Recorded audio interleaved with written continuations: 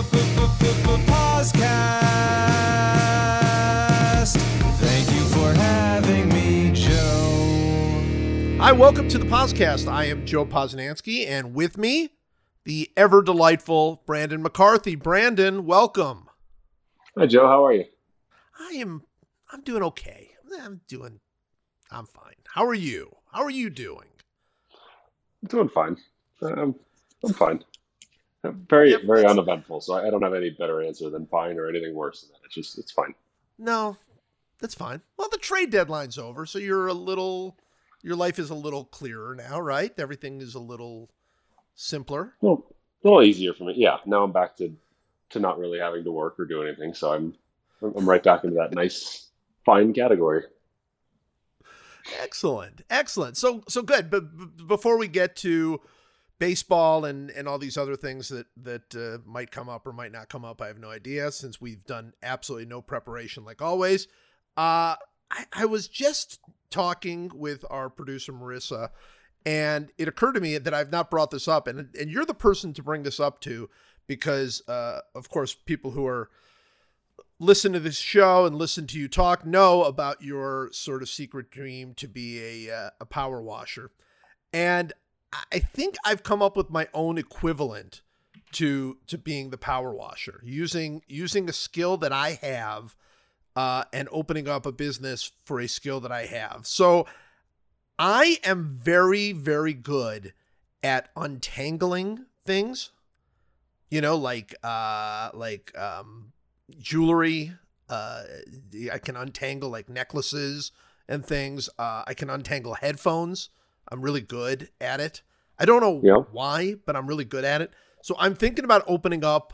This is, I think, where my business, clearly the sports writing gig is not going to last forever. So I'm thinking of opening up a place, untangle it, I would call it, something like that, and just have people bring in like really tangled jewelry that I would untangle for them. And then they could also bring headphones in, and headphones I would be able to do the way I was describing it. Headphones I could do on a same day service, I think. But jewelry it would be like you'd pick it up like dry cleaning. You'd pick it up the next day in order to get your jewelry untangled. So I'm curious how you feel about this business. This is a winner, right? So have we let off? So has one last meaningless thing, that's now the front of the show? Is that what happened? The great part about this is I also have a meaningless thing. So because I have two, I wanted to get this out of the way so I can get to my meaningless thing later. So do you get a lot of joy from untangling things too? Is it peaceful for you? It's peaceful. Yeah, I wouldn't say I get joy from it. I think I like it because if I get a piece of, like, if one of my daughters comes to me with some super tangled up jewelry that she cannot untangle, which nobody apparently in this house can untangle anything, they bring it to me and they leave me alone until it's done, completely alone. And so there's nobody bothers me during that stretch because they respect the effort to untangle this thing for them. So they completely leave me alone. So I find it extremely peaceful. No, I don't have my phone. I don't have any work. Nobody can bother me. And I'm just untangling this thing. I think it's like a jigsaw puzzle for me. I think it's completely brainless and mindless. And so, yeah, I want to do it full time, I think. Well, yeah, it sounds like it's a personal help for me, but I love that you have something like power washing to keep your whatever part of the brain gets activated by these weird activities where you can do them to completion and people leave you alone. I'm happy for you. Yeah, because power washing wouldn't do it for me. I think power washing is power washing to me is like fun when you turn like it on, but then after a little while it's like, all right, this is okay. I'm done with the power washing. But not you. You find endless joy in power washing. Yeah, and vice versa. If you handed me a bunch of like knotted up jewelry, it just goes in the trash. And I just say, sorry, I couldn't do it. Or someone needs to open a tangling store, which by the way, you have to ask Megan Amram for the name I'm already racking my brain trying to figure out Yes. what's the best name for your store. Yes. But Yes. yeah, that without that existing, I would just toss it or say sorry, I can't help you. See, and that's why you, like, for you, like, if you were brought jewelry or headphones that were tangled, you'd be like, I'm throwing this in the trash, and instead of that, I could save this. So I know there are a lot of people out there like you. However, we were discussing other things that are similar to untangling, and like if you brought me a jacket that like had a zipper stuck in it, I couldn't help you. I could not help you with that. Like that's you throw out the jacket and get a new jacket. Yeah, it's trash. Yeah, it's just done. There's absolutely no value to that jacket whatsoever at that point. And how much it actually takes over your life. The Seinfeld scene with Costanza. I mean, it's happened about 3 times in my life, and he was all focused on everything in the world other than getting this thing untangled. And how is this happening? Why won't this simple mechanism work? And just freaking out. I totally get it. I get it. It's just a zipper. There's no reason for this. All right, good. I'm glad we got that out of the way because I thought it was pretty important. This baseball season looks like it's actually going to. It looks like we're going to make it to the playoffs, and there's going to be playoffs. I mean, am I right? Am I reading this right at this point? It feels like for all of the issues and all of the threats and all of the people thinking it wasn't going to happen, it kind of feels like it's going to happen now. What do you think? Yeah, I would certainly think so. Like obviously, I think we'll look back and we'll forget that we lost a week of baseball for the Cardinals and the oh God, why am I forgetting the Marlins? Yeah, that'll seem weird, but I think other than that, I think it's been quite a success story, at least on that front. I mean, and I hope it continues that way. And then I think you have to keep your fingers crossed and hope that nothing like that happens in the postseason where you have a test and you lose a team for 3-4 days and the chaos that would create. But other than that, I think they've done a great job. And I think it seems like the players have been fairly responsible outside of a few incidents where they're keeping themselves safe and pretty remote. And I think, like, all things considered, I'd say it's gone pretty well. And I would expect it to from this point on. Yeah, it feels like they got their arms around it. I mean, like, obviously early on, and when it's happening early on, you kind of feel like, well, there's no. I mean, we're only a week in, and this many games have already been canceled, and this many players have already gotten it, and so on and so on and so on. But it feels like they've kind of gotten their arms around it, and then they're going to try some kind, and maybe you have a better sense of this, being somewhat inside the game, but it looks like they're going with some kind of bubble in the postseason, right? Where they're going to have these sites where they're going to have 4 teams. Is it 4 teams or 8 teams in each site? And they're going to 4 teams, I guess. Like in LA and aren't they playing the World Series in Arlington? They're going to do that in Arlington or something, so they're going to have these bubble sites where they're going to be, at least at the beginning of the playoffs, double headers, right? Where they're just going to be playing these double headers with four different teams, two different teams playing in double headers. And it does seem like, I mean, look, there's no perfect solution to any of this, but it does feel like that's going to be effective if we can sort of see the effective nature of the bubbles in general in sports, right? Yeah, I've only heard that idea floated about. I haven't heard it completely talked about, and I don't know if it's a done deal or where that is past the planning stage. I guess got to know soon since we've only got about 2-3 weeks left. Yeah, it doesn't seem like the worst idea. I scoff at it just thinking of playoff baseball as great as playoff baseball is, and then playing it at a neutral stadium, and say you have like a Dodgers Yankees, and they're playing it in Texas. It would seem weird, and you would lose all that vibe. But I guess that's just part of this whole process, and you get used to it, and you'd be happy to watch it. But it's probably the best idea for getting past, having to shut down an entire postseason series because someone pops up with a case, and that would be worst case scenario for the whole league. So I'm on board with it if it makes sense logistically.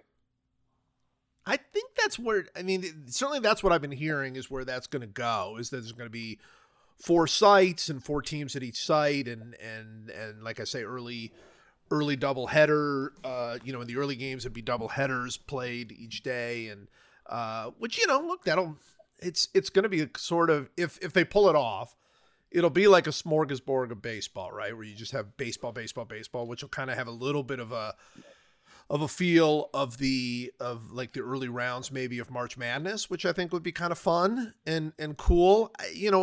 I sort of gave up on the idea of these games feeling like baseball of the past anyway. So, I mean, while it will be weird to see, neutral site games and no fans in the stands and all of that sort of thing, I don't know. I mean, like when you're watching baseball now, it still feels weird to me. I mean, certainly I've not watched a single baseball game this entire year where at some point or another, I didn't feel like, God, this is so strange. But you were really skeptical. I mean, are you enjoying the baseball when you're watching it out there? Yeah, I've been actually finding it weirdly. I haven't noticed that as much as you have. The only time I actually do is if, for some reason, Yes Network isn't using the fan noise. So if I turn on a Yankees game, that one stands out more. But the rest, I found that one with the cutouts in this, it just shows how stupid I am. You put the cutouts in the stand, and you put the fake crowd noise, and I know all of it. And I've watched a billion games now where I just haven't really noticed it. I guess it's been just enough to fool me, and I go, yeah, this seems pretty normal. And then the baseball looks the same. I wonder if that'll change in the postseason, knowing that then you don't have the postseason crowd, you don't have the same atmosphere, and you're aware that you're watching it on a neutral site. But outside of that, I've been pleasantly surprised with regular season baseball and all the little like visual tricks that have gotten me over that hump. So as whether it's the U.S. Open, whether it's the NBA, hockey, and baseball and soccer, it feels different. There's no question, but I don't know if it's because I was so desperately in need of sports, or all of us weren't so desperately in need of sports, but I gotta say, I kind of do look past all of the distractions, and I mean, the games themselves seem pretty good. Yeah, the games have been good. I mean, you're at least getting back to watching sports again, and we've had some weekends now where it's like, boy, there's almost too many sports on. Like, what am I going to choose? And that's been a nice thing again versus the opposite. So that's been good. I only get annoyed if I really stop to think about it, like the ending of golf tournaments, watching Dustin just kill some of these fields and how great some of these moments have been, and then there's been no cheering there, and you're like, okay, yeah, that's pretty different, but baseball I've been okay with, and I haven't watched any of the basketball, but I'm assuming I've had friends that are basketball fans who have said it's been pretty good. You haven't noticed it too much, so I think they've done about as well as they could do. So I'm pleased with that. Yeah. No, I mean, look, everybody's doing the best they can. I've just been pleasantly surprised along those lines that even though, like I say, at no point have I watched any of these games and thought, oh, this feels normal. I mean, I don't know that I feel like I've been sort of, like the cardboard cutouts and the crowd noise. Like, I don't know how much any of that is playing on my mind at all, if at all. But I feel like that the games, there's like a sort of a new focus on the field. Like watching a baseball game where you're not seeing 5,000 crowd shots between every pitch has been great. I honestly have enjoyed that more. That's why I had the thought about a week ago. I was like, oh, this has been actually really good, at least enough to fool me so I get past it. But then it's not like a million distractions. You're not interviewing people. There's not like, it's just all the hokey stuff that happens in local broadcasts. Yeah, I've actually really, because it's just the cameras are on the field. They don't need to show anything else, and they just kind of stick with that. And that's been great. I think it's been great. I mean, I hope it is something that they take into the future. I doubt they will. I mean, once the fans come back, I'm sure we'll get to see every little kid wearing a hat and every chubby guy wearing a uniform, and I mean, like all the stuff they have to show, like constantly. Particularly like on the national Fox things where it's like it's like Tarantino. It's like 50 cuts between every at bat, every pitch. And so now, and this is, I really, really noticed this in tennis. I mean, I keep coming back to tennis, but man, it's all on the court. Every single focus is on the court. And it was even better when they were letting no lines people make the calls. I mean, they at the U.S. Open, on the 2 show courts, they have lines people again. We all know Djokovic hit one of the lines people, whatever. But when it was just the machines making the calls and the players playing and no fans, it was like, wow, this is just completely, totally focused on the sport. And I really like that. I've loved it in baseball. That has been if I had to pick my favorite thing about this sort of COVID era television baseball, my favorite thing is that all of the focus is on the field. All of the focus is on the players. No cutaways to the fans, no cutaways to the crowd, none of that. And my least favorite thing is that the players aren't playing any faster, even though there are no cutaways to the field. And, if we could get this and we could get the players to pick up the pace just a little bit, I really, really think this could be a big step forward for the way the game looks on television.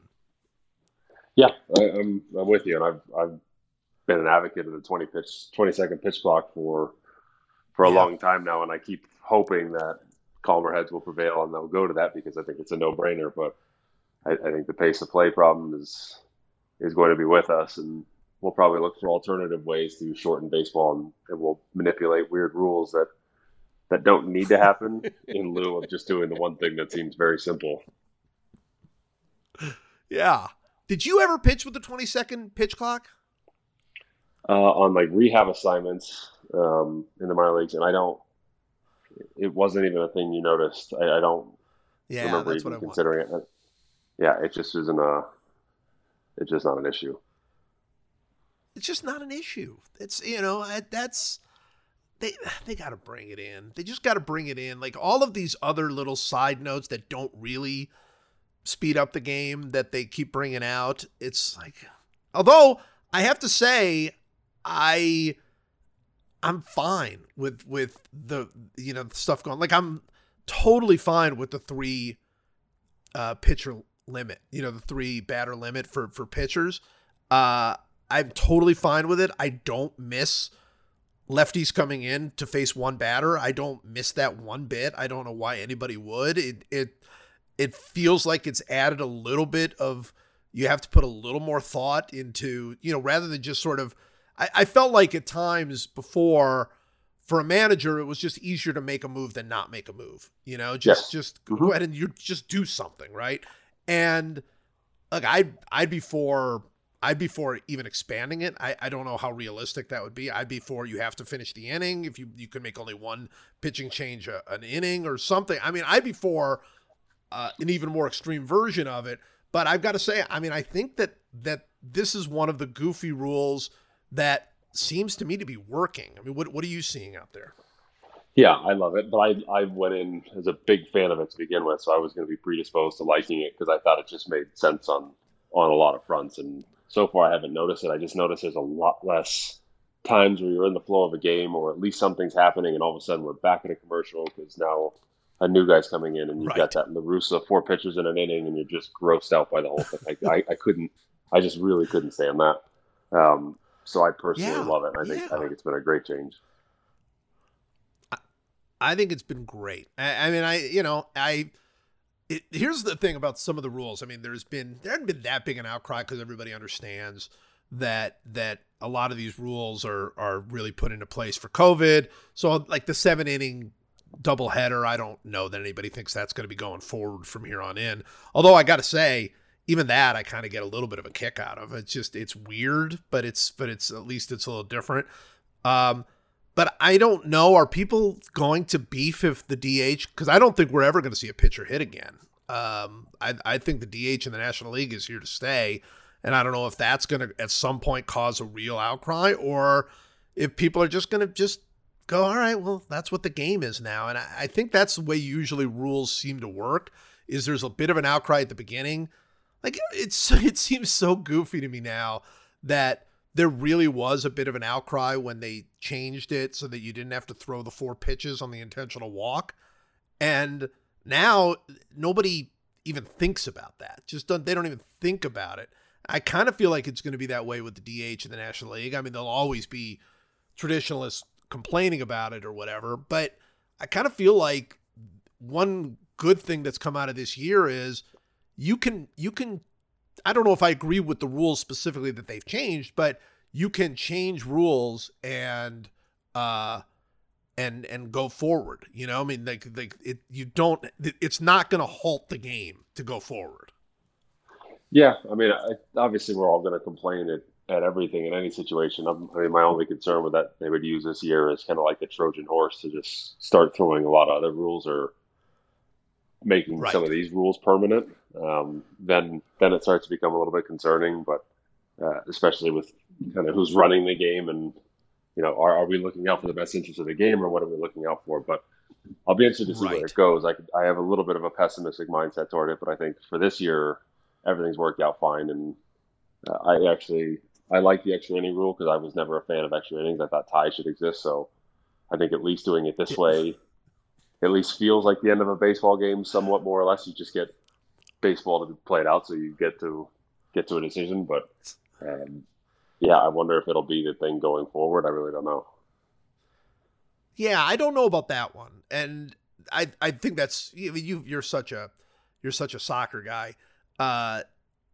Ties in baseball, first of all, why not? I don't see any real problem with that. But secondly, I think if you're going to do something like this, where you're going to try to end extra innings more quickly, would you want it like this? Would you want like more of a shootout type of scenario? I don't know what that would look like. I mean, look, you could have a home run derby or some goofy thing like that, but I mean, you could have some kind of fun shootout type of thing. You know, the thing that I don't understand, and this is where I disagree with so many of the people who are traditionalists about it. They're like, well, it's not baseball. If you extra innings, blah blah blah, but nobody. I mean, not nobody, but a very small percentage of baseball fans stay around for extra innings. Yes. Right? Like if you go to the game, they're walking out way earlier than the 9th inning.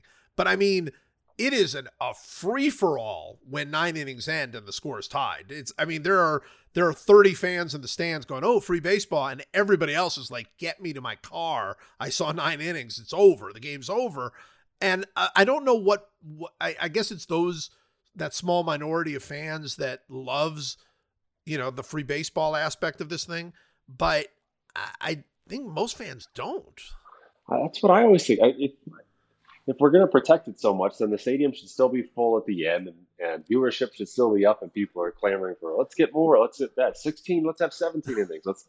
And I don't think that's the case. It's never been my experience in the stadium. It's always the people who are, I mean, there's diehards that are staying there and they're watching, but it's not this massive crowd. I just don't understand this obsession with we're going to do this. And I was looking at some old box scores from earlier in my career earlier this week and looking at some of the game times, and there were so many like 2:30, 2:35 games, or I mean, early 2-hour games, even some 2:15, 2:20. You think, okay, if you've sat through baseball for that, and now you play 4 extra innings, that takes another half hour, and that gets you to 3 hours, that's one thing. But if you've played 3:15, 3:20, and now all of a sudden we're going to sit through another half hour, 40 minutes of extra innings, and we're going to cross the 4-hour mark, it feels interminable that last hour. And that's where,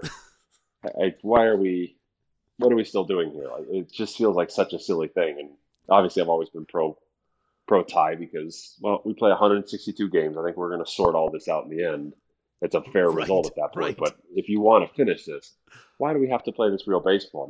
I could see moving the rules from move a runner from second base, and now there's just, you start the inning with a runner at first. So at least your run expectancy is up, but it's not such a crazy where one bloop single and all of a sudden the run is scored. And it's like, well, geez, we just started this.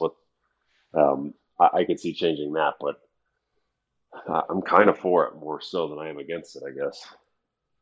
Yeah, I don't know. I agree with you. Look, I think there's another thing to me that would be really cool about either figuring out a way to shorten it, whether it's putting a runner on second or on first or doing something that would make it different, or seriously bringing ties into the game, which I don't think there's enough momentum for it, but I'd be for it, because my feeling is then you go to the postseason and you play it out until the very end. I hope they don't bring this extra inning rule to the postseason. I think the postseason, hey, if a game goes 19 innings in game 4 of the World Series, sure you're going to lose a lot of people just because it's going to be so late, because they're going to, the game's going to go on so long. But that's a classic, right? Like that's where, there's a depth of feeling for every single game. But when you have 162 of these, yeah, what are we doing? Like each game is one 162nd, 162nd-ish of a full season, and it's it feels like the idea of playing it out to the very end should be something that should be reserved to me for the postseason. So I'm for playing around with this until we come up with a formula that feels pretty good, and then ignoring all of the complaints and just going forward with it. That's sort of how I feel about it. I'm 100% with you. The postseason should be normal. It should just be regular right. Baseball, and you play that through. That I have no issue with. And if we're going to keep drawing the soccer analogy, you can play group league stages and you can have ties, but then when you get to knockout stages and you have to have a winner, well, then you play it out and right. you play till you have a winner. And that's I'm totally okay with that in baseball. And it's not like anything has to change, because roster construction is still going to be essentially the same, even if there's a chance of having an 18, 19 inning game. But and more baseball in the postseason, I think, is better than not, because it's just, especially extra inning baseball in postseason, it's so tense, it's so much going on. Like, that's good television, that's good viewing. I don't think that's the case in the regular season. I think that's right. I think if you go into extra innings in the postseason, people aren't leaving either. I mean, look, some will, but the vast majority of people are going to be like, this is tense and exciting and important, and the winner of this game really, really matters. While, let's be honest, a regular season game in May, the winner of the game sort of matters. I mean, it's just a different vibe. So I'm totally for that. All right. I want to talk a little bit about the season and some of what's going on with you, because the weird part is not the games for me. The weird part is not watching baseball on television with all of the strange rules and gimmicks and sounds and cardboard. All of that stuff is a little bit weird, but I can get my head around it. What's tougher for me to get my head around is that we've played 42, 43, 44 games, depending on where you are. I guess some teams, I guess the Cardinals have only played 35, but generally in the low 40s. That season's almost over. I mean, this would be early May, mid-May, if this was a regular season. And now it's, the timing is the timing. We are in the September crush, and there's a sort of pennant race going on, even though there really isn't, because 16 teams are going to make the playoffs, and all 16 are going to have a first round matchup. So there's not really, I mean, the advantage of finishing first versus finishing 8th in your league is, it's finishing first or second or third is pretty nominal. There's not a significant, the Dodgers are, to me, far, far, far and away the best team in the National League. And so what? I mean, it means that they'll play the Marlins or something instead of playing the Cardinals, which, they're basically the same team. So I don't feel like there's a pennant race going on, and that feels weird to me. It's like I don't even know what the games are for, other than it's fun to watch, other than it's, I mean, there are teams like the Yankees and a couple of other teams that are fighting for their playoff lives. But as a general rule, these games don't feel like they matter. Am I missing that? No, I think, maybe we'll get to that last week, and maybe it'll be close between like the Orioles and Marlins making it in or something, and then we'll think it's kind of fun. Like what's about to happen? Is there about to be some actual chaos? I still don't feel the stakes, but I can't get into the timing of it. Like you said, this is the second week of May, so you know that there's a lot of things that are happening right now that are flukes. There's some things that are real, but you wouldn't know, and you would know that most likely the Marlins losing 29-9 last night would probably be more the norm going forward for the next 3.5 months of the season. But maybe they're a postseason team, so who knows? So I think it's like being accepting of all the chaos that this whole year has just been a big garbage fire, and let's just accept that it moves and everything else. But I'm hoping that last week and a half will feel like something of a pennant race, but I wouldn't be surprised if it didn't, because most of the games I tune into now almost feel like exhibitions where you're like, I'm aware I'm watching good Major League Baseball, but I don't know what the stakes are. This all just feels sort of nebulous, and they're just playing, and I'm not sure why. Yeah, no, that's exactly right. And I think it could be interesting, particularly in the American League, the last week of the season, not because of the setup, because the setup is it's the best they could do, but it's obviously not great, and it's only a 60-game season at most, and all of that. But the American League is interesting to me because the teams that are fighting for their playoff lives are the Yankees and the Astros and the Orioles, and kind of the Tigers that are sort of in there too. And so that's interesting to me. I mean, it's interesting to me that it's the Yankees and the Astros that are having real problems and are both in, look, I think they'll probably, at the end of the day, they'll probably pull it out and maybe even move ahead of Toronto or somebody else. But those two teams are not playing good baseball at all, particularly the Yankees. No, not at all. Like, all right, so the Yankees, you think we talk a lot about the Yankees because you, me, and Mike just have constant discussions about them. But what do you think? I mean, do you think that it's all injuries and just sort of the flukiness of a short season, or is that team have some real fundamental issues that might not necessarily come out with the wash? I don't know. I still think a season this short is kind of looking at a team almost in a playoff series where you get done and you go, yeah, so-and-so didn't hit. And you're like, well, yeah, they didn't hit over 4 games, so then they lost. But that sample size. And so like this sample size is so like they're meant to be where their depth comes out over the span of 6 months, and like their money, their might, everything kind of plays itself out over time. But if you take away that advantage, it almost be like the Dodgers weren't going well. Like it should matter over time because we know the math will work out enough. But if you sit down and you only play 10 minutes of blackjack and you play perfectly, you can still lose your ass, as opposed to just if I sat there for days and days and days, I'll probably do better. It's very hard to look at that team now and figure out like what's happening. Obviously, they're not pitching fantastic. They didn't really go out and get many reinforcements or do a single thing.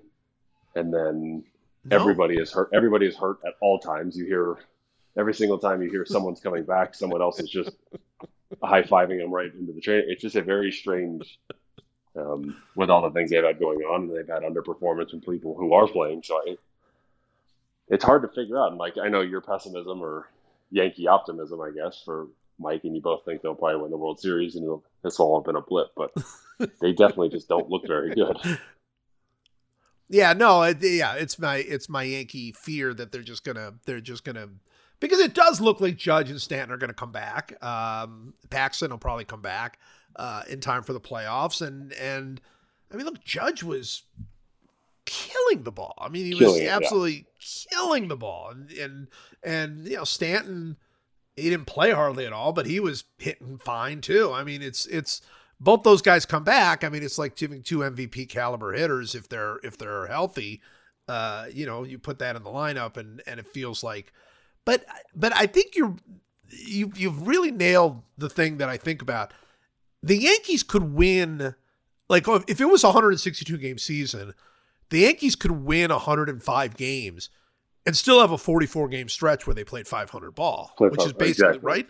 That's what we're talking about. I mean, it just so happens this is the only stretch because of the way this goofy season is. So I can't put my arms around it. I do think there are people like Gary Sanchez, who is absolutely. I mean, you can't put him in the lineup. I mean, he's been so bad. You just can't put him in the lineup. And and Garrett Cole has been, he's been good. He's been fine. He has not been the Garrett Cole of last year. No.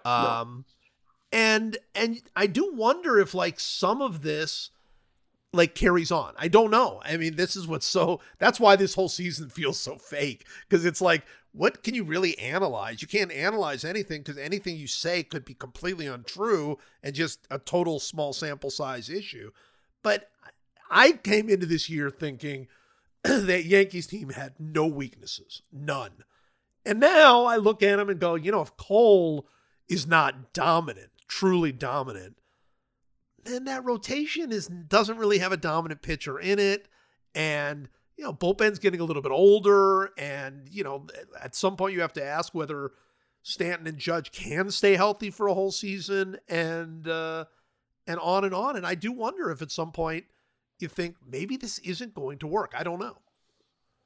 Yeah, I don't disagree with you. It's been really surprising so far. I thought they would just kind of walk comfortably, but and the injuries obviously play a huge part in that, where everything you thought was going to go great. Now, if Tauchman's starting every day and he's not just this great bench piece, that you start to get exposed, and you realize, like, yeah, we have 2 MVP players that don't play, and we don't know when they'll play. And then Cole has been pretty surprising. I thought it was going to be, he just hasn't looked the same command-wise as he did last year, where it was just effortless, impeccable, and then with just absolute blistering, bullying stuff.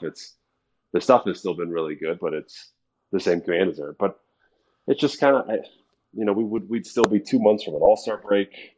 It's such a weird thing to try to kind of figure out, like, what's real. Would eventually Cole will just go nuts in the month of June and he'd be an All-Star game starter.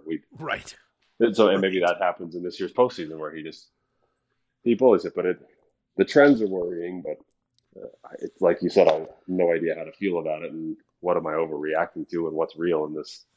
And then even the second question I have is, if they do miss the postseason, or they get in and say it's a quick out, like, how do we look at this next year and years on? Do we even look back at this and care, or do we just look at this, oh yeah, it was a 2020 who we don't care? That is such a great question.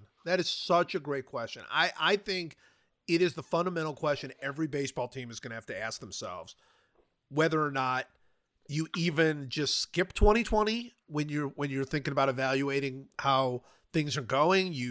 Whether you look at it sort of as a half measure. I think that's a crucial and very, very difficult question for these teams to answer. I mean, like, I'm looking at the Astros, and by the way, when you talk about the Yankees in mid-May, I think that's 100% right. If the Yankees were 500 in mid-May of a regular season, there would be stories out there saying, what's wrong with the Yankees? Are they this good? Is this just injuries? There would be those stories out there. It's not like that people would ignore it. Those stories would still be out there, but they'd be out there in the same way that they were out there for the Nationals last year, right? Where everybody was like, what's going on? Is this team, remember they were, they got to fire the manager before the All-Star break. I mean, it was, like, all of that stuff would be out there, but obviously the Nationals had, not just a little bit, but basically, they had 4 months plus to turn things around, which they obviously did. And then they, end up winning the World Series.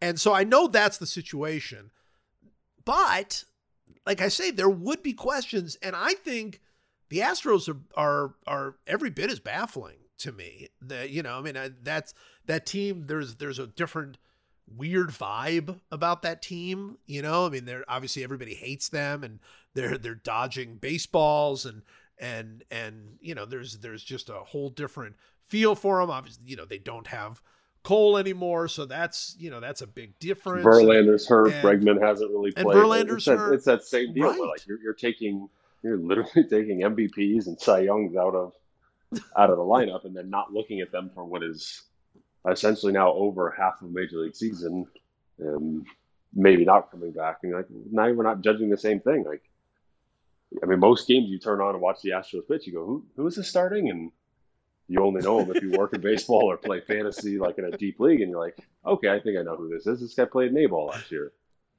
So it's not what we're used to, but they've still been, I feel like, pretty good, all things considered, for what they've been losing. But again, does that ever turn on? Do we ever see them in fifth gear this year, or do we just kind of see a team that sputters in second, third gear, and we just never see it go?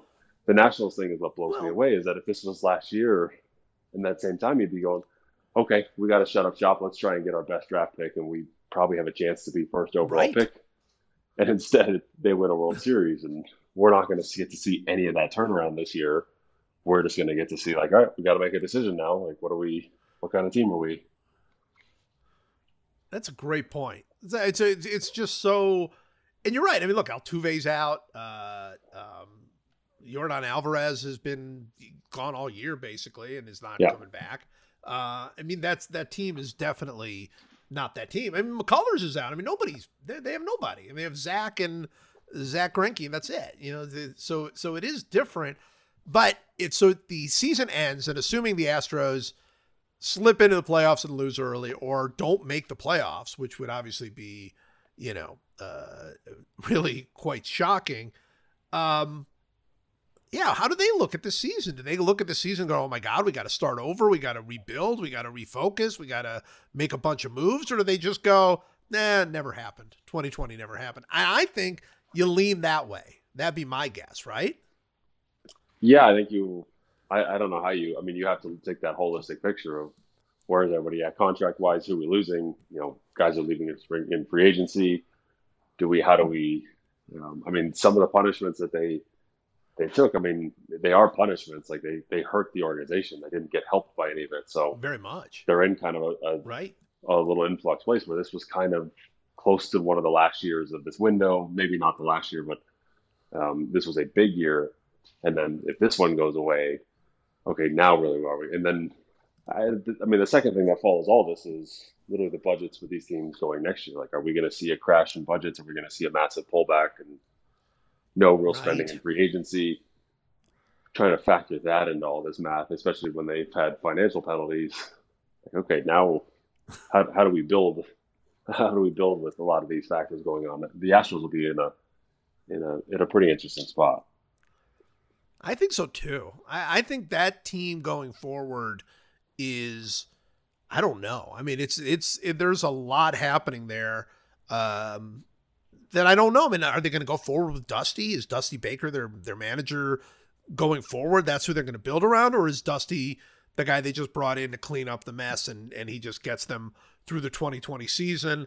Dusty has had a career of that, right? Where people have brought him in, and then, when they feel like it's time to move on, they move on. So that's going to be interesting. Let's talk for a minute about some of the players who have been having really amazing seasons, because, well, let me start with this. I think this Dodgers team, as constructed right now, is just about as good a team as I've ever seen in baseball from a roster perspective. Would you agree with that? I mean, when you look at that roster, I don't see a single weakness in that roster. No. I'm more or less with you. I could maybe nitpick at the tiniest things, but that's not it. It's just unrealistic. I think. Yeah. Who knows if they'll win a World Series? I mean, it certainly seems like it'll happen, but you kind of hope they do, so this all gets the credit it should for what Andrew's built there in the last few years. I mean, it's one thing if you look at it this way, we're like, okay, if this doesn't work this year, then their window's closing. There literally is not a visible window anywhere in picture when you look at the Dodgers. It's nope. Like, hang on, do they have that one at the high levels? And you're like, yeah, they do. Do they have it below that? I'm like, yep, they do. Like, it's such an absolute machine, and the way they use their money, the way they use their development, their player, everything is just sort of like, if you want the perfect baseball franchise for this modern time, like, it's there. And the craziest thing about it is, had they not traded for Mookie Betts, one of the top 3 best players in the game, they would probably be close to as good, if not that much.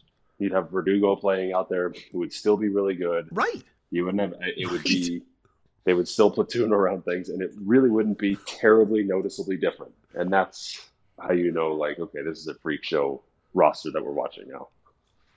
Well, that's what I think. I think if this was a 162 game season, look, I don't know how many games they'd win. I mean, they won 106 last year, so I mean, it's not like they, you know. But I cannot remember a team. You know, I mean, of course, the Yankees that won 3 in a row. That Red Sox team from a couple of years ago, just that one year, they were ungodly and unbelievable. But looking at like sort of this mix of old and young, this mix of great pitching and great hitting and great defense, they're like perfect. I mean, they're playing 725 baseball. Cody Bellinger's having a, you know, he's had a rough stretch. And you know, the guy who won the MVP last year is hitting 210 for them.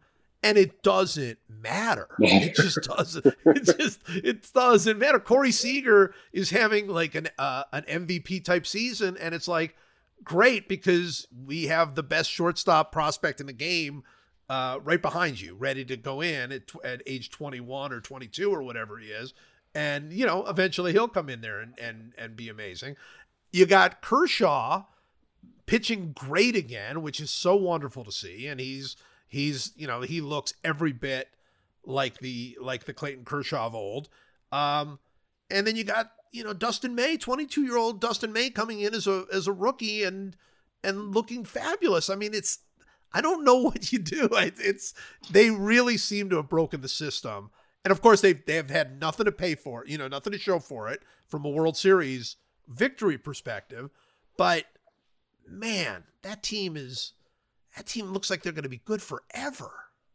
Yep, and that's how it looks when you're working in a front office and you look through them top to bottom, the whole holistic look. You're like, okay, where's the hole? I think the only hole that I could even see is just kind of depth in games right now. Is more built on like a postseason roster as opposed to even as an absolute baseball roster and a baseball exercise. It's as good as it gets. It's a freak show, but I maybe just a little bit of length in games and postseason where, you know, who is it's a very similar situation. You're going to have high quality, but if you're looking to like take out of a game earlier, the same way you were with Rich, or if you had Julio, or if Urias is starting, if you have to move players out of the game early, do you start to expose parts of your bullpen that you'd rather not have exposed in a playoff series? Probably the same kind of issues they've had the last few years. And it's still nitpicking, and that could obviously be a few dominant performances and none of it matters and they walk to a World Series, but there really is not much to pick on with that team. Well, I think that's right. I think that's what's so funny about it is that like if you were saying, because in a weird postseason where you're going to have a 3-game, a 5-game, and 2 7-game series that you have to win, of course they could lose. I mean, it's not even any question. And I think the way you look at them is exactly. You look at May, Urias, and Buehler, assuming Buehler's healthy and ready to go. You look at those three and you go, you know, they might be, you know, they might be 3 of the dominant pitchers of this decade, right? I mean, they certainly could be.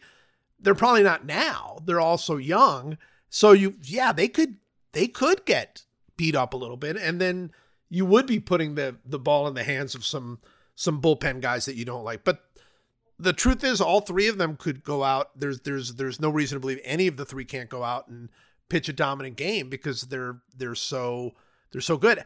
And they're going to score runs. I mean, that lineup is absurd.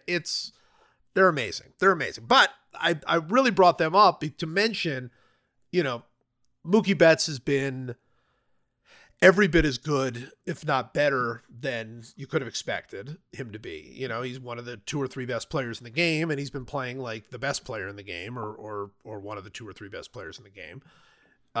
You got Fernando Tatis there with the Padres, who is just absurd. He's like a new level. He's like, you know, baseball 2.0 or something. I mean, he's just an absolute absurdity.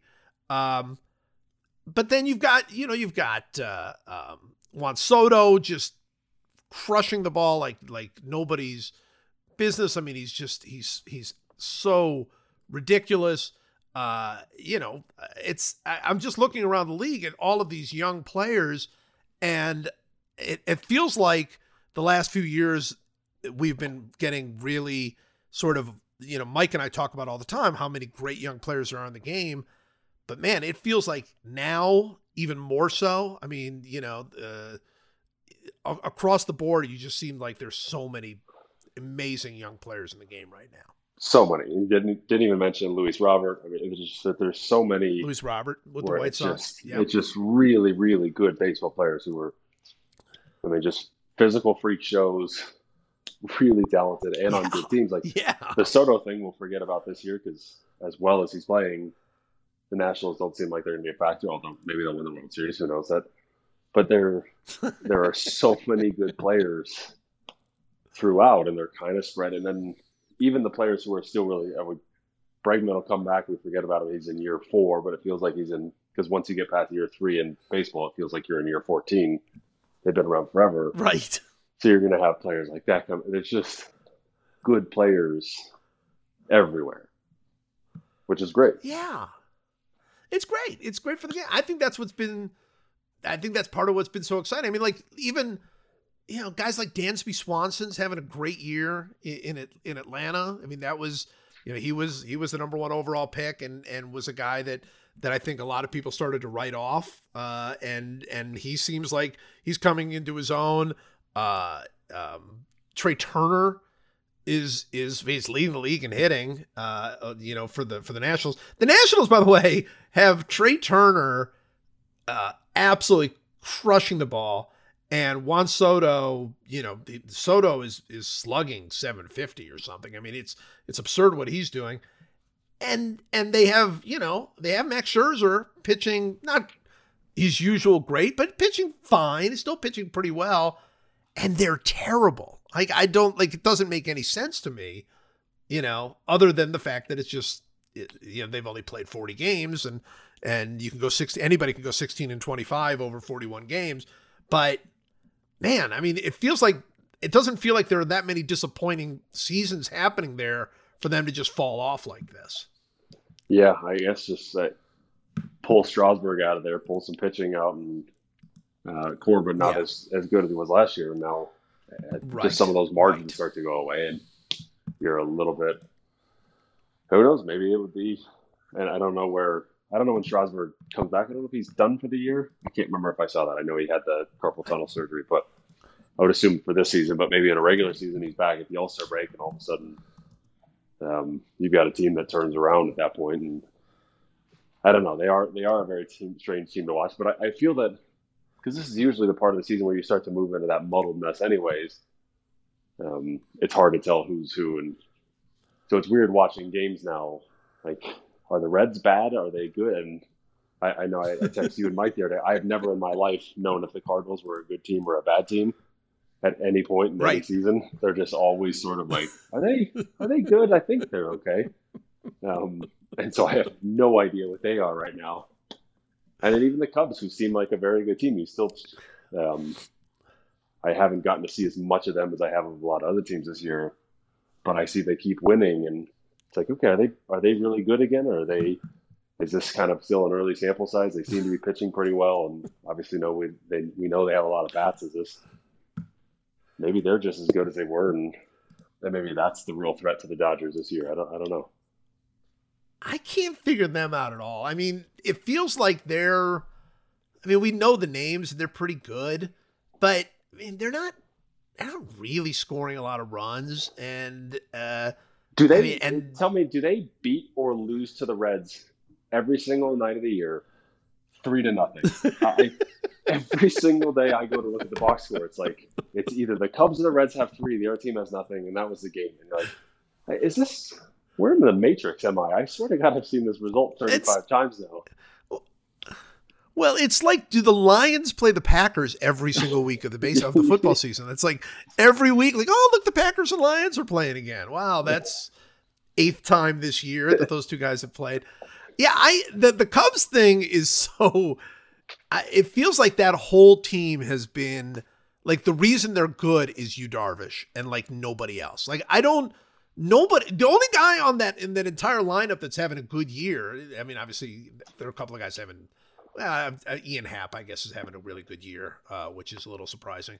But Jason Hayward is having like a really good year, but Rizzo is not, and Baez is not, and Bryant is he hasn't had a hit basically all year, and been hurt. I mean, it's so weird. And then you're like, how is that team? This is sort of a question I have. So you look at the Angels, all right. And the Angels, obviously Trout is Trout. So he's, we know that. We're used to that. But then the Angels in the offseason obviously made their big splash by getting Rendon. And Rendon's been really good. He's been fantastic. He's been fantastic, crushing the ball. And they're still terrible. So you look at them and you go, well, look, they have two guys having like world-class seasons. And a couple other guys having pretty good years, and they're terrible. And then you look at the Cubs, and you're like, God, nobody in their lineup is having a good year. And their rotation is basically two guys. It's Darvish and Hendricks. Nobody else is really being effective at all. And yet they're good. And obviously, again, it's all small sample size, but it is funny. Baseball is just, whenever I see people like trying to do baseball matchups, the way they do in football or basketball, where you're like, all right, who has the advantage at third base? Who has the advantage at shortstop? I just think this is so stupid. This is just not how baseball works at all. No, I mean, you have to look at it as a big math experiment. Like, it's not the big things; it's the little remainder pieces and how good it is. Yes. Like, is their platoon player, the guy you don't really notice in the lineup? It's the Kike Hernandez. He goes in and hits seventh, but he does it against lefties. He does it with plus defense wherever you stick him, and then he usually comes up with a big hit or two against lefties in those games, and you're not exposing someone who's just kind of a wash against, like, that's where the math just starts to work out in your favor. You're like, God, they're really good. I know they have a bunch of freak shows. Why does Bellinger being bad not matter? It doesn't matter because his production is spread through the rest because math just says that it's going to work at more positions, and it's very weird to look at good rosters and you're like, oh, that's why that's better than. I mean, the Angels have two of the top 5 players in baseball on their team and are a very, very bad team. Right. It's really strange to see that, but it's not a basketball team. But it's true. Yeah. Well, it's not. You're right. It's so different. I mean, to me, the perfect example of that is Oakland, right? It's like nobody cares about any individual player in Oakland. I mean, they have some very good players. Look, Marcus Semien last year was a real true MVP candidate. I mean, he was great. Matt Chapman is a star. Matt Chapman is a star, but I was going to say this year Semien is hitting 210, 215, just terrible. Chapman's hitting 230 and not walking, and it doesn't matter. They're still good. And I think that's the reason is that it really is not just 25-man roster, but when guys go down, other people come up and it's guys like Tommy LaStella and Chad Pinder and these other guys that just kind of come in and a great bullpen. I mean, it's so, I think that's where, we get so tied up. I mean, people like we're baseball fans and us in the media, we get so tied up with the stars and who are the MVPs and all of that stuff's important, but no sport, maybe soccer. I don't know. You could speak to that. Maybe soccer, where it's all 11 guys on the field, on the pitch. But to me, no other sport is it so focused on the depth and having just good players everywhere. Yeah, I mean, your 7 innings from Strasburg doesn't matter if Daniel Hudson doesn't throw a scoreless inning here in this tie game. Like, it just goes out the window that fast. Where your weak link theory is just your good players can be good, but how bad are your bad players? And if the other team has better bad players than you do, it can negate so much of that advantage of your good players. And you just, especially in a game where your good players don't have effect all the time. Where, I mean, Mookie Betts still only gets 4 at bats a game, and if they're not in big situations, it doesn't matter. He gets walked. It doesn't. it kind of goes out. Now, if you have LeBron touching the basketball as much as he does, then it's going to matter more. But otherwise, it's if you can leave good baseball players behind, or they can be somewhat worthless in the game because they get to only come up a few times, your bad players better be pretty good and be better than the other teams. Yeah, no, that's right. I just feel like in baseball, and I think like in football, everybody knows how important the quarterback is, right? I mean, your quarterback is essentially, especially in the NFL, your quarterback, well, in college too, your quarterback he's not, you can't even put a percentage on it because everything builds so much around the quarterback. That doesn't mean that a great quarterback can get you by having a terrible offensive line or no receivers or any of that kind of thing. But you could have a great offensive line and great receivers and a terrible quarterback and you're not going anywhere in the NFL. So it doesn't feel like baseball has that. I mean, no matter how good, well, Mike Trout is living proof. You could be the best player in baseball and never make the playoffs in baseball. Even if they expand the playoffs, you still could never make the playoffs if you're the very best player in baseball. And, I think that's true certainly as for a starting pitcher. It's true for a closer. There's nobody who can make enough of an impact on the game that one or two players can make that much of a difference in baseball. No, outside of a starting pitcher in an individual game, which is closest to the quarterback analogy. Right, in one game. Yeah. Right. But not over a whole series, Yeah. no. In soccer, do you feel like it's that way in soccer? Or do you feel one or two players can make significant enough difference that a superstar in soccer can have more of an impact than a superstar in baseball? It depends on where they play and then like their importance to a system and can they actually be shut out in that system. But I think generally the weak link theory, I mean, you can have some players who get pushed aside and they just you don't get noticed much and you can avoid them unless the other team really attacks it. But I don't think it's as much as baseball. I think you can hide a little bit more in soccer, whereas baseball, I guess there's a lot of hitters that can hide in baseball too. So it's actually a hard question to answer now that I think about it. Yeah, I don't. It's a very interesting thing. Of course, in baseball, you can be a weak hitter, but you can be such a plus defender. You can make a huge impact on the game. You could be a weak defender, but you can be such a great hitter. You can make a huge impact on the game.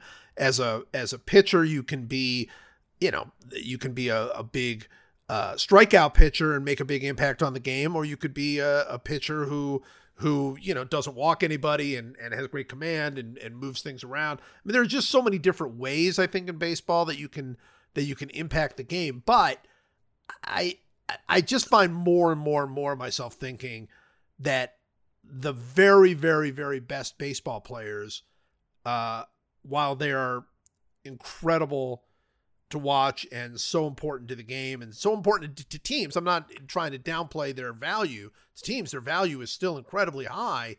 They can't do that much without a lot of depth around them. I mean, they can for short periods of time. I mean, it has happened where remember when Vlad Guerrero had that like 3 or 4 week period where he basically, knocked in, the game winning hit every single night, was hitting, key home runs every night. Yaz had that amazing run in 67 where for a month he carried the Red Sox.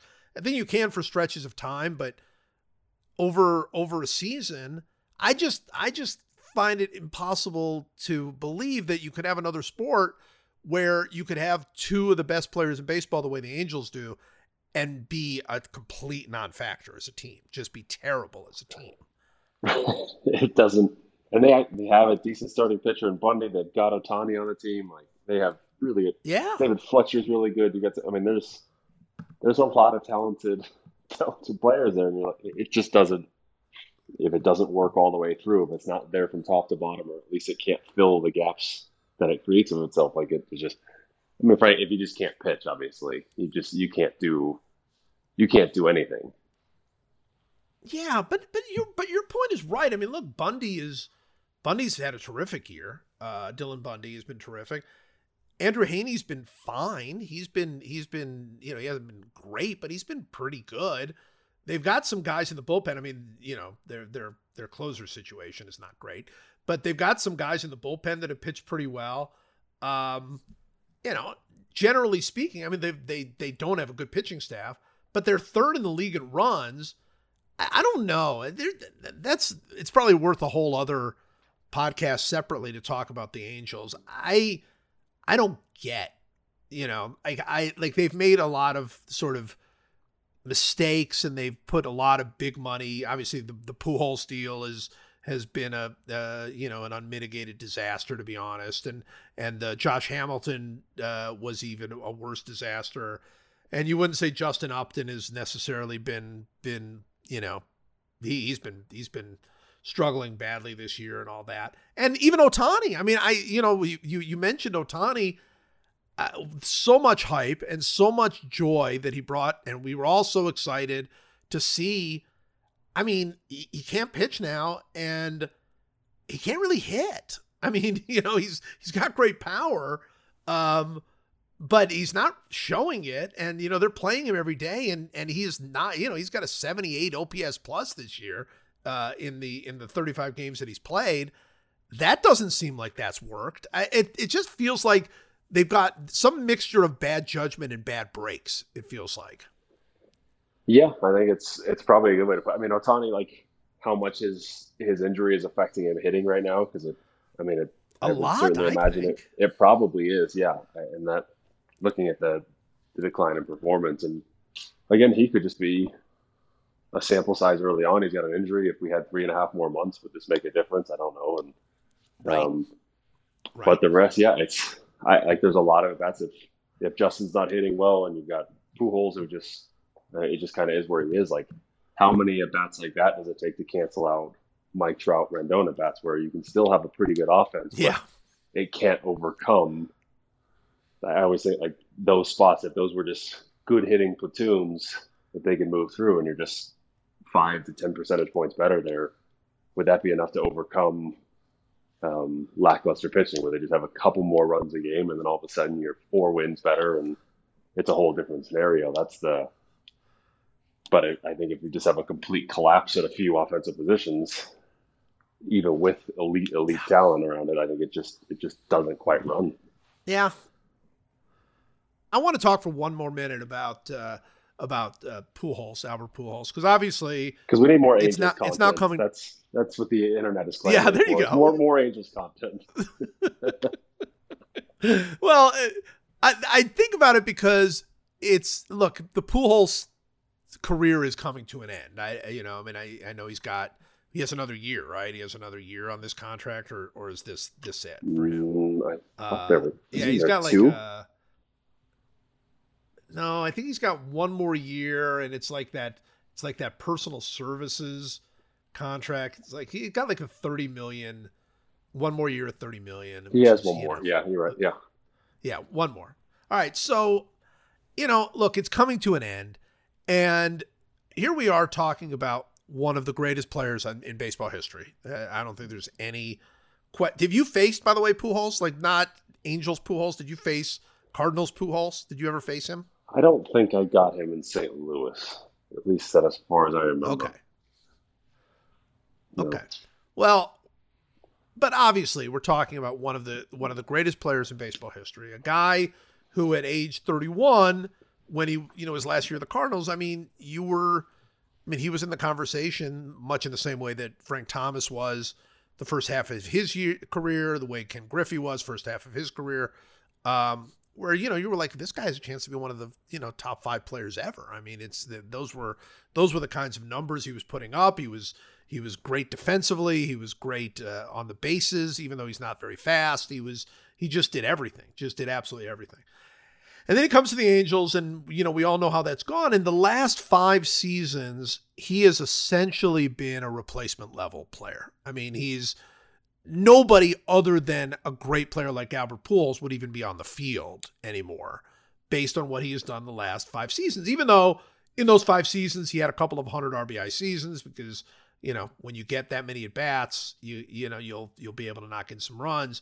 But it's been painful and excruciating to watch.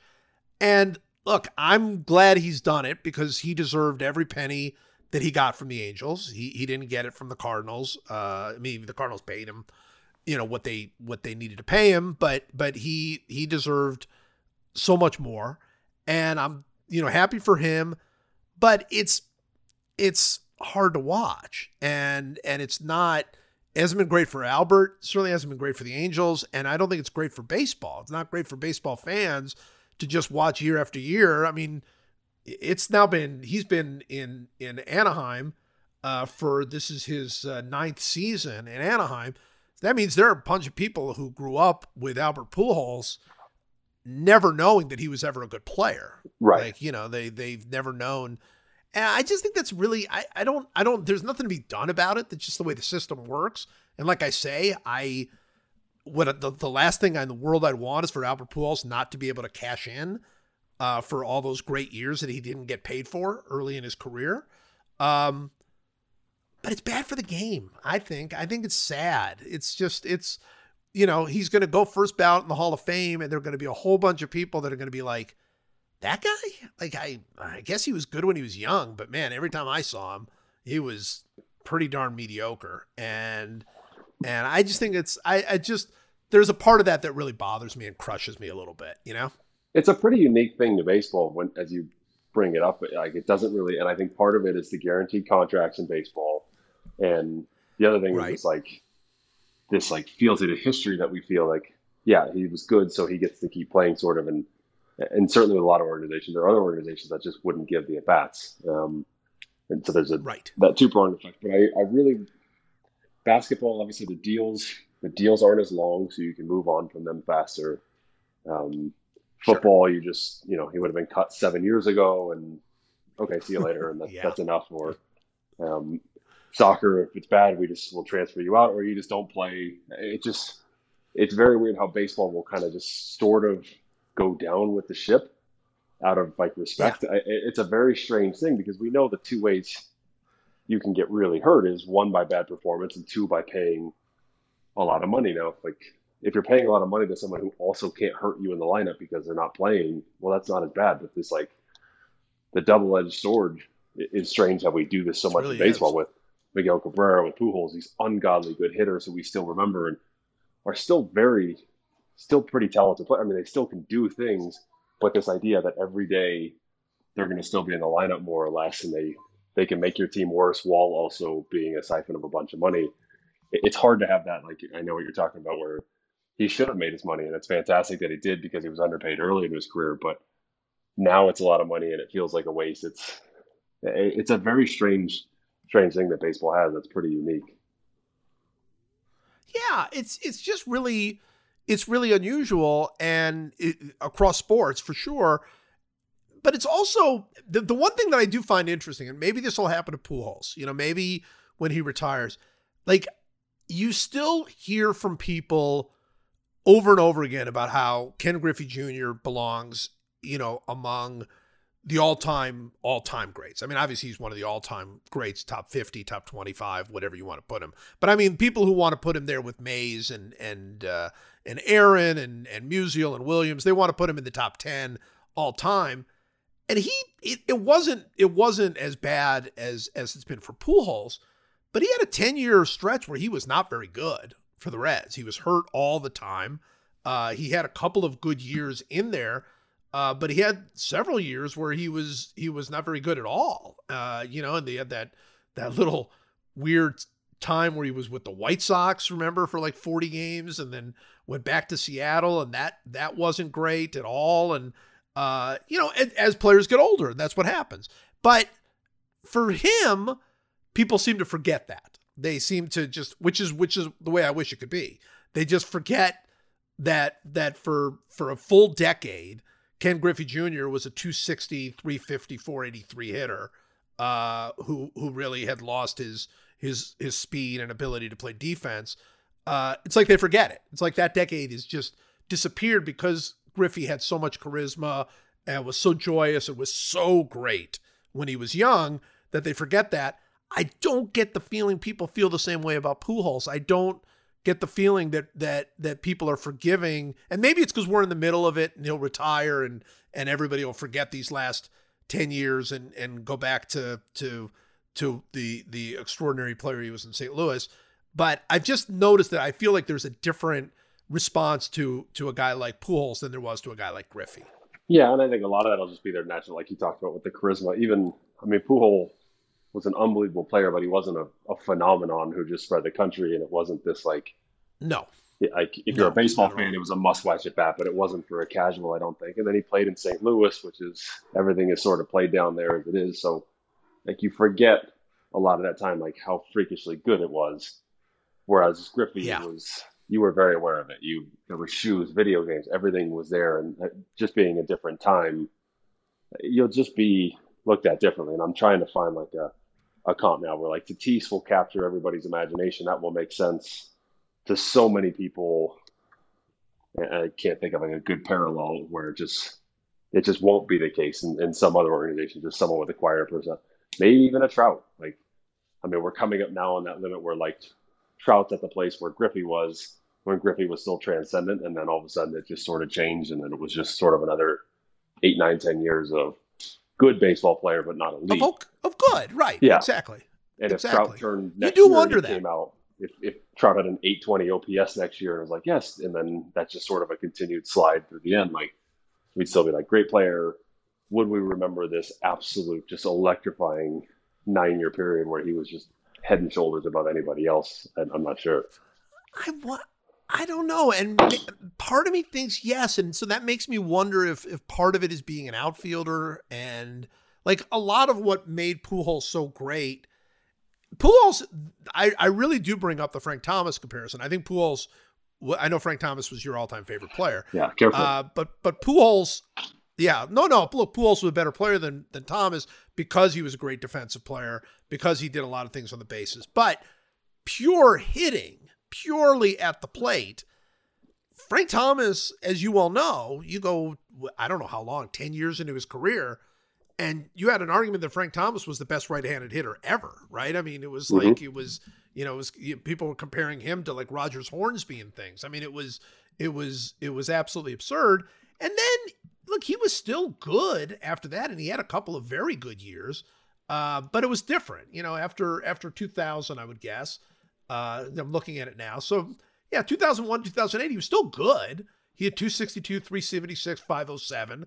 Walked a billion times like he always did, and hit enough home runs, and he was still good, but he wasn't that legendary, absurd. I mean, look, he had 321, 440, 579 for the first decade of his career. It's ungodly how good he was. Right. And then he stopped being that good.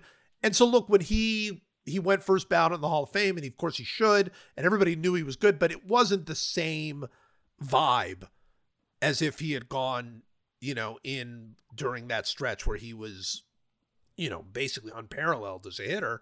And so I wonder if maybe being a first baseman and doing a lot of things that were sort of behind the scenes, what Griffey does and what Trout does, are so exciting. Maybe that's what overcomes. People sort of can accept that Ken Griffey and Mike Trout can't be that dynamic forever, that age eventually will catch up with them. But these sort of quieter things that Frank Thomas or Albert Pujols or a player like that did, maybe it's harder to, maybe you just are not as understanding about getting older. I don't know. Yeah, that's a good point. I really I don't know how the general public views positions, and how that creeps in terms of their excitement. I don't know. It's a good question. Yeah. Anyway, it's kind of an interesting, maybe not. I don't think anybody's gone this far with us into the podcast, so it doesn't really matter. Now we can just start discussing families. At this point, we could give away country, American secrets. We could just give those. Nobody's listening. Nobody cares. Have you eaten anything good lately? Exactly. And that's why it's the perfect time for one last meaningless thing to end this meaningless thing. It's one last meaningless thing to end this meaningless thing. sports and we draft things we know, like how beaches are terrible places to go. No hot fruit for Michael, no Diet Coke for Joe. The podcast, whoa, it's one last whoa, meaningless thing.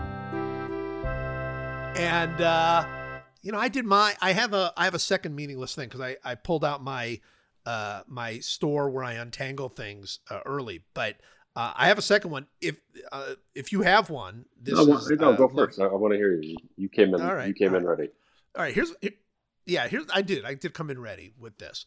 So it's obviously like everybody else. We have had to endure the whole what the heck does school mean in this time of COVID. And we have two daughters, and our younger daughter's in high school, and she is taking online courses. But our older daughter was supposed to go to college. She was supposed to be a freshman at the University of Kansas this year, and she is not there, even though they are open, and I'm putting that in quotation marks. Basically, all of her classes were going to be online anyway. Which really weird to go to college and then just stay in your dorm room and take online classes. That just seems very, very strange to me. I don't have any idea why people would want to do that. But she did not want to do that. So she is taking online. So she is at home this semester, and she's not, she's not happy about it, obviously, and would love to be experiencing college, and we're hoping that'll happen really soon. So every day for her is essentially the same. She takes her online classes. She pops out for meals. She'll go and social distance, meet with friends. And that's basically it. Every single day is exactly the same. And so she wanted to do something, to sort of break the monotony. And what she has done is she decided she was going to learn how to roller skate. That was her decision. She had seen that movie about roller derby that I don't remember what it's called, but it inspired her to say, okay, I'm going to learn how to roller skate. So every day she goes out to the driveway and takes a half an hour, 45 minutes, an hour, whatever it is, and practices roller skating on the driveway, because you can't even go anywhere to roller skate. None of the rinks are open, and we wouldn't go there anyway. So she roller skates on the driveway. And this has been very funny to me to watch, because she's gotten quite good at it. But she wants me every so often to go out and watch her and give her tips on how to roller skate better. So a few times a week, I will go out and watch her roller skate, and I'll say things like, okay, well, you need to crouch more, kind of get deeper into a little bit more of a crouch. Okay, when you come to a stop, you want to get your skates pointing at each other and do this, and hey, use your arms more. You try to get a little bit more of your left foot involved, and I'm giving her all these tips. I don't know how to roller skate. I totally do not know how to roller skate. I'm just making this up as I go with her every day. I just kind of give her tips on how to roller skate based on absolutely no knowledge whatsoever. So this is what my life has become, is I've become a roller skating coach for my oldest daughter, without knowing how to roller skate. And I just find that to be, that's sort of perfect 2020 to me, is that I'm out there, some sort of weird Mr. Miyagi trying to teach my daughter how to roller skate when I have no idea how to do it. So that's my meaningless thing.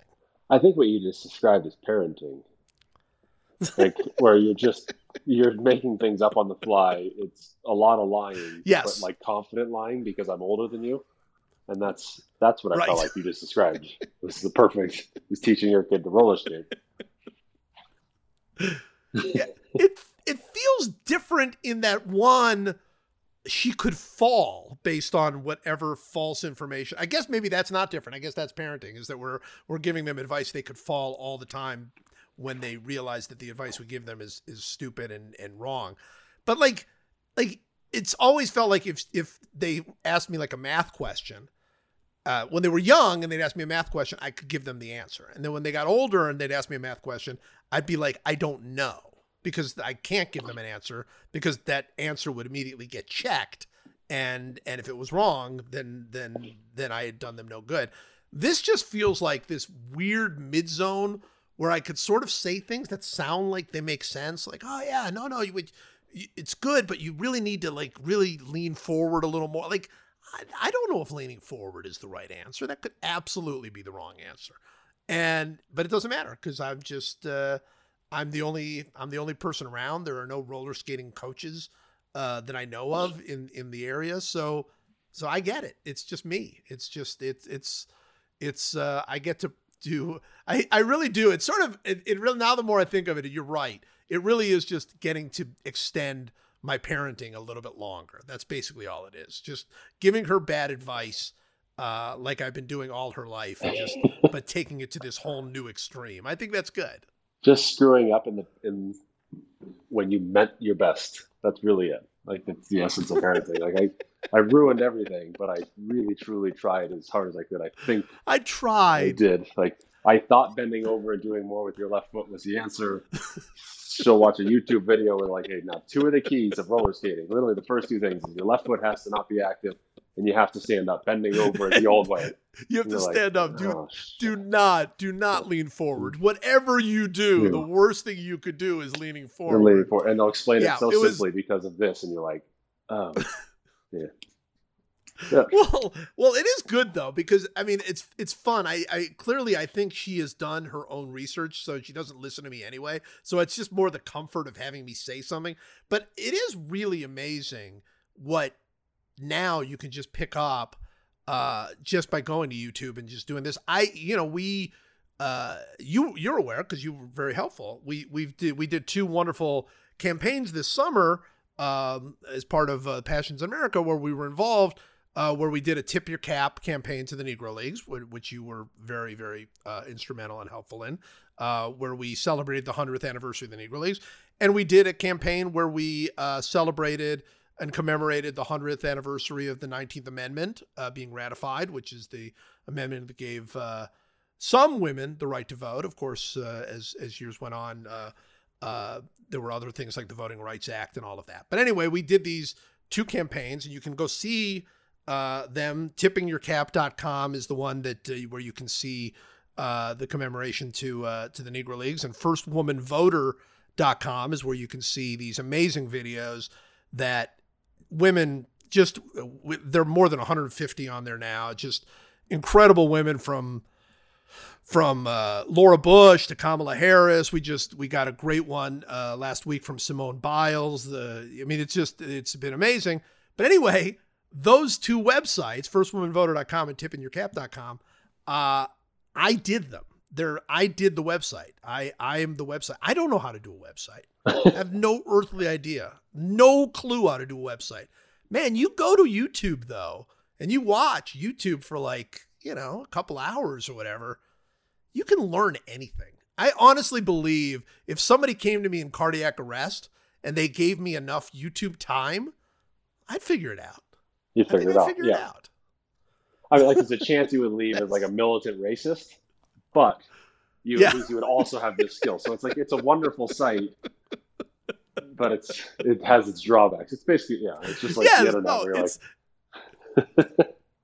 and they have, to me, the worst version of whatever it is that's predicting what you want to see based on what you've seen. Good God.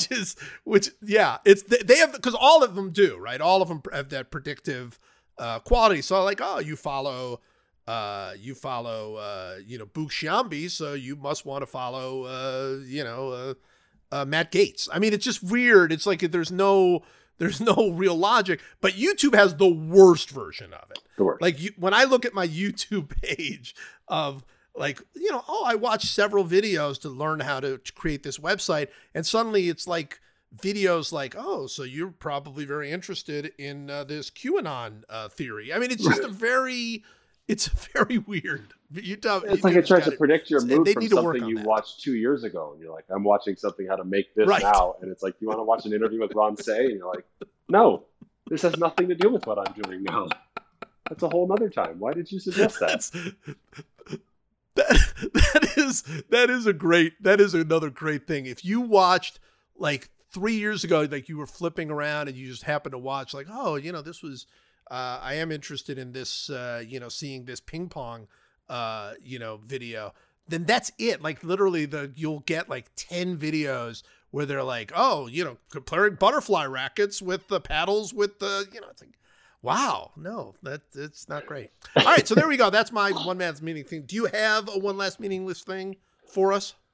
I guess well, it sort of dovetails with the idea that we're all trying our best and nobody knows anything. And a lot of that is like, this is maybe my last like COVID complaint, but there's a little restaurant near us that we've gone to a couple times, and they have like COVID rules in place and everything's distanced and everything, like it's masks. But the rule is that when you enter or leave, you have your mask on. If you get up to go to the bathroom, your mask is on. But once you're seated at your table, you don't have to have a mask.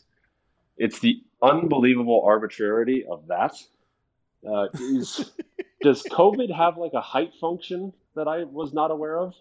Like, does it only swim at like 6 feet in the air and above? So if you're at that level, you have to wear a mask. But once seated, it's like I couldn't possibly get down there and infect that person. I don't quite get the rule there, but I get that they're trying their best, and it's like, all right, we don't need you wearing a mask if you're eating because that's uncomfortable or it's a pain. But we're all just sort of trying our best here and not really figuring out anything. And there is no possible logic to any of it. I mean, in some ways it's like, you know, I think a lot about where we're going to be going forward from all of this. And I think about 9/11 and what it used to be like to go to the airport. And I mean, how silly it all seems. But I mean, it used to be you would go to the airport and they would ask you 3 security questions when you would check in. Remember that? Are you going to blow it up? Like, no. Okay. Yeah, I was going to say, it was really like that. It was like, right. It was, did you pack your own bag? Has anybody given you anything since you got here? And are you going to blow things up? That's it. It was like, those were the questions. And they put them like on a little plastic sheet so you could see them while, you know, you almost wanted like one of those markers with a check, you know, where you could just check box each of them or something. And then they were like, okay, free to go. You're ready to go. And obviously they changed all of that. And then it was like, okay, well, so now you've got to do this, this, and this, and this, and this, and you're not allowed to go here and you're not allowed to go there. And then that idiot tried to blow up the plane with a shoe bomb, and then we had to take off our shoes for forever. And I mean, we asked it, but we didn't really ask. None of us really were like, is this making us 1/10 of 1,000th of a percent safer? And it's like, nobody. At that point, you don't ask, right? You just go, whatever we got to do, we got to do it. Just that's it. And that's where we are. It feels like the rules are not only arbitrary, they're just like, I went and got my hair cut for the first time a couple of days ago, and it was a all mask. You had to wear masks in there, which you know is to me the right way. Mm-hmm. And there was a guy in the corner, and he was not wearing a mask, getting his hair cut. And I was not close to him, but he was off in the corner and he was not wearing a mask. And I thought that was really strange. I'm like, well, look, everybody's wearing a mask. Why is that guy not wearing a mask? And I was told, because I didn't complain about it, but I was like, oh, it's weird. I thought everybody was wearing a mask. And I was told he was not wearing a mask because he has a beard. This is what they told me. He's got a beard. So I assumed that they meant because he has a beard, they couldn't cut his hair while he was wearing a mask, or I didn't follow the full logic, but as soon as he got his hair cut, he put a mask back on. So I thought, well, maybe that is like a COVID thing. Like if you have a beard and you're sitting down and you're having your hair cut, you're fine. You're completely, there's no chance that you could pass along this virus with that situation. So yeah, it's goofy. It's goofy. But it drives you kind of crazy, doesn't it? Like that bothers you more than I think it bothers other people are just like, whatever, we accept it. But for you, the way your mind works, you're kind of like, this is just stupid. I don't like arbitrary things. Like I like what you talk about at the airport. I hate security theater. I get why we're all doing it, and I know that we're all mentally weak, and I have a billion things where like this is really stupid, but it makes me feel better, so whatever. I get like that works, but when they don't make sense to me, they really don't make sense to me, and it's like I need everybody to know it. Like, hey, why are we doing this? And then nobody can ever answer it, and I'm not popular for having asked a question, so I now save it for podcasts so I can throw it on at the end, and hopefully in a judgment-free zone.